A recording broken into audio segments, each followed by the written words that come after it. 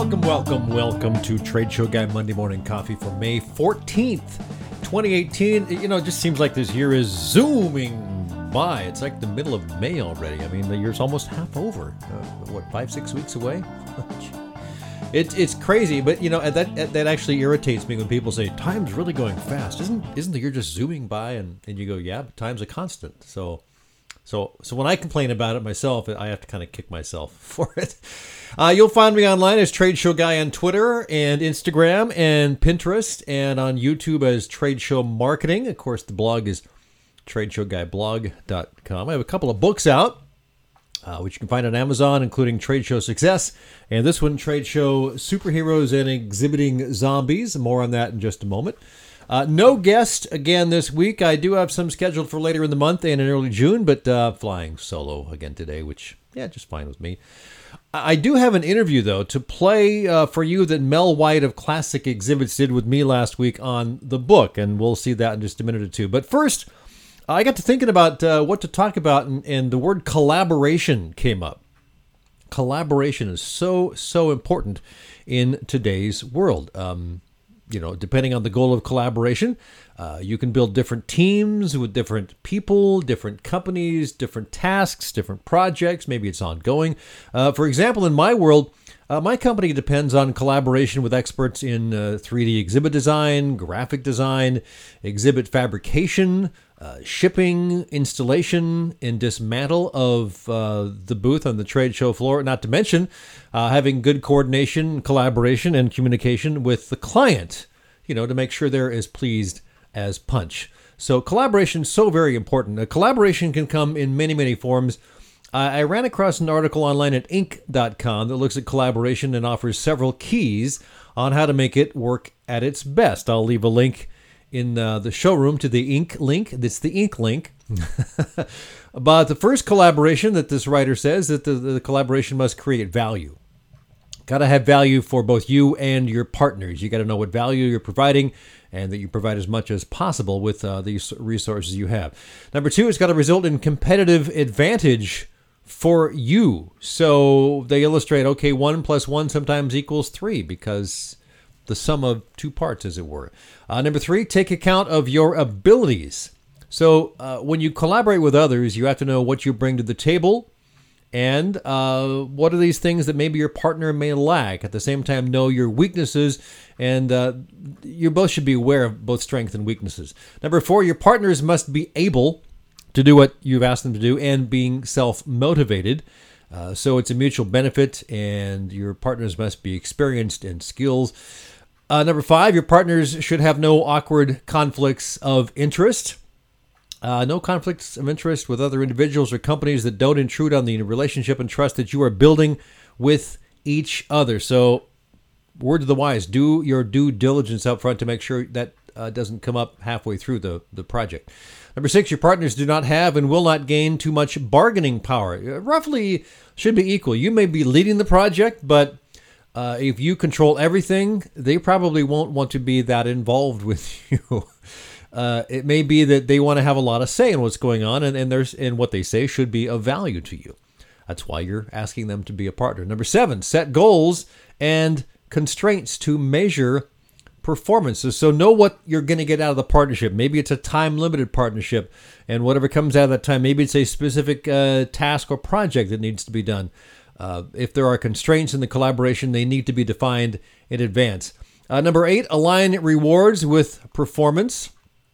Successful collaborations incentivize performance in ways that reward the parties for achieving specific goals and milestones. Number nine, specify favorable terms to ensure the success of your collaboration. Be prepared to offer favorable terms to the other party, and you should expect and require the same in return. And finally, number 10, meet requirements from partners' perspective as well as your own. The more of the above 9 keys to collaboration you have working for you, the better. And you should meet as many as possible. And the best scenario is you would meet all 9 of them from your perspective and from your partner. So again, look for the link to that article on the show notes. I mentioned that I would show you an interview that Mel White, VP of Business Development at Classic Exhibits, did of me last week at his suggestion about my new book. Let's take a look here. Hi, this is Mel from Classic Exhibits, and I'm here with Tim Patterson, aka the Trade Show Guy. And we're going to talk today about trade shows, trade show marketing, and books. So I've known Tim for quite a while, and one of the things I've always admired about Tim is that he is so proficient at social media, at blogging, and about videos, about topics about trade show and trade show marketing. He's done just a terrific job. A couple years ago, he wrote a book, Trade Show Success, and that book has done very, very well. And he's following that book up with another one, which I think is even better, which is Trade Show Superheroes and Exhibiting Zombies. So Tim, what I want to do is I want to ask you why that title, Trade Show Superheroes and Exhibiting Zombies. Trade Show Superheroes and Exhibiting Zombies came out of a couple of lists I had written for my blog, Trade Show Guy blog, which I did the math on it. I was actually 10 years old this year. Wow. I started as a lark a long time ago with another company, but one of the things I found out over time is that people like to read lists, and every once in a while I'd go in and look at, what blog posts got the most views, as it were, and lists always got the most views. And so along the way I'd make up stuff, and have fun. Some of them would be related to the top kinds of flooring you could have, or the just a variety of lists. And I did one on Trade Show Superheroes, the kinds of trade show superheroes you'll meet. I remember that one. I like that one. And then I did one on the kinds of exhibiting zombies you'll find, because zombies were very popular and probably still are. I don't watch the zombie shows, but and so as I'm creating this book and trying to compile all this stuff together, I remember those two lists, and Trade Show Superheroes and Exhibiting Zombies kind of just came up, and I said, that's it, that's got to be the one, It's a great title. I really love that title. So who is the audience for this book? Really, it's for any small to medium-sized company that does any sort of trade show marketing, whether they're new to it or whether they've done it for a while. I think there's some ways that this book can help them. There's a lot of lists in there that relate to various aspects of trade show marketing, and I think that anybody who does any sort of trade show marketing or is considering it would benefit from reading this book. All right, so I think you said there's 66 lists in there. Talk a little bit more about why the list, as far as how someone would kind of approach the book. Well, it's a book that you certainly could read from front to back, but that doesn't have to be. You could go in there and because it's broken down into chapters. I've got chapters on budgeting, buying an exhibit, pre-show marketing, follow-up, things like that. So I've grouped them into various categories to kind of make it easier to go through. But you can just pop it open anywhere and read lists like 10 annoying things trade show attendees do. I mean, we all know these things if you've been to trade shows. 10 things to look for in competitors' trade show booths, with the spy versus that's a good spy. one. So if you're thinking about various aspects of trade show marketing, and maybe you're on the way to the show and you're planning for a show, you're on a plane, you start to poke through this and you say, oh, here's 5 mistakes you're making at a trade show, and you go, am I making these mistakes? So I think the whole idea was to group these in lists that are easy to jump in and take, just bite-sized, and so it's fun to read. You can read the whole thing all at once, but if you only read for a couple of minutes, you're going to pick up something, I think. So. And it's great because you can share those individual lists with people who may have specific concerns about certain topics in trade show marketing. Right. So if you're looking at starting a trade show, where do you start? Well, budgeting and what's the booth going to be? So those lists are grouped at the beginning. How to sell a trade show project to the boss. I've broken that down into probably 8 different ways to sell a trade show booth project to the boss. How do you pitch them on it? And so those types of things. And I use it a lot for, I give a lot of these copies away to potential prospects, and it's a great business card to have, but certainly people want to buy it, they can find it on Amazon. So that's the best place to buy the book. They can probably reach you directly as well, right? Yes, all that information is in there, but if you just follow me on Twitter at Trade Show Guy, I'm Trade Show Guy, and Instagram, and the contact information's there, phone numbers or websites. People reach out to me, I'm pretty receptive to responding to them, so yeah. So for anyone who's interested in that book, I encourage you to contact Tim Patterson or go to his website, tradeshowguy.com. TradeShowGuyBlog.com. TradeShowGuyBlog.com. There's lots and lots of interesting articles there. And thanks, Tim. I appreciate you spending time with me today. Thanks, Mel. Appreciate you having me. All right. Thanks.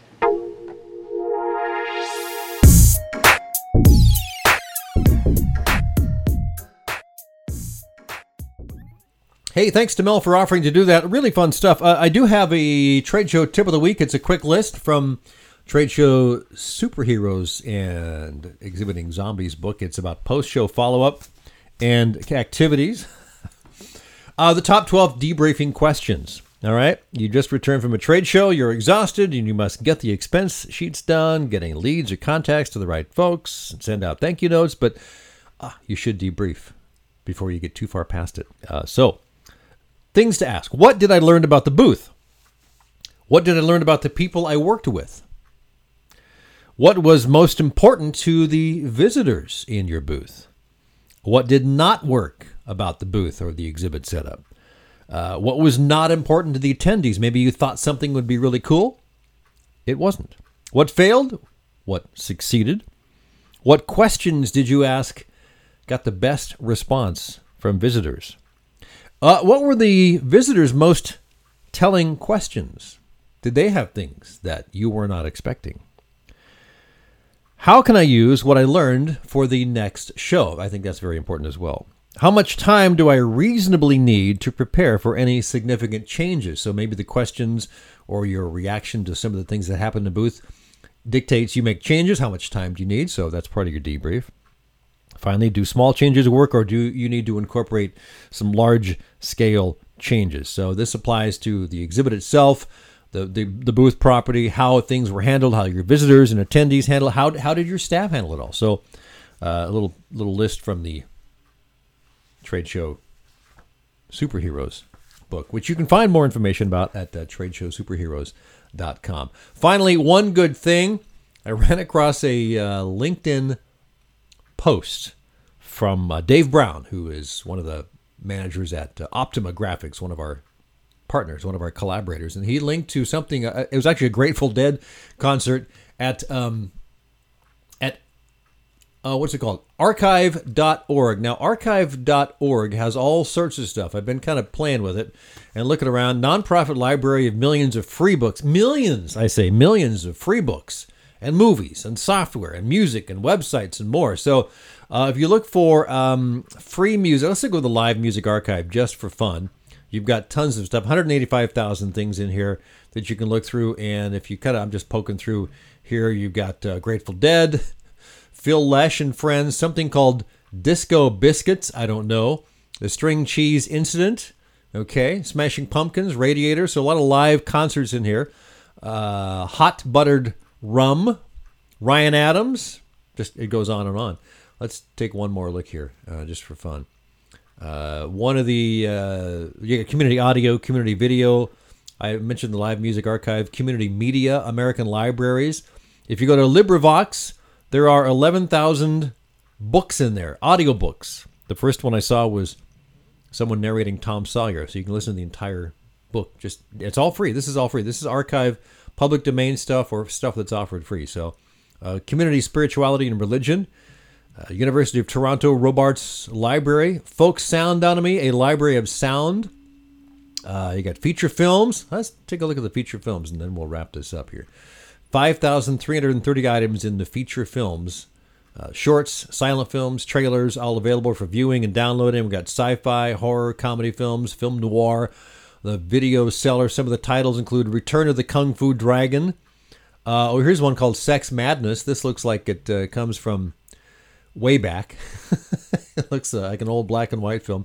Plan 9 from Outer Space. Now, there's a classic. So this Sex Madness, by the way, is from 1938 under the public domain. It's a fun website. You'll have fun with it. Archive.org. Check the link. All right, that wraps it up for Trade Show Guy Monday Morning Coffee for the 14th of May. The year's almost half done. Have yourself a great week.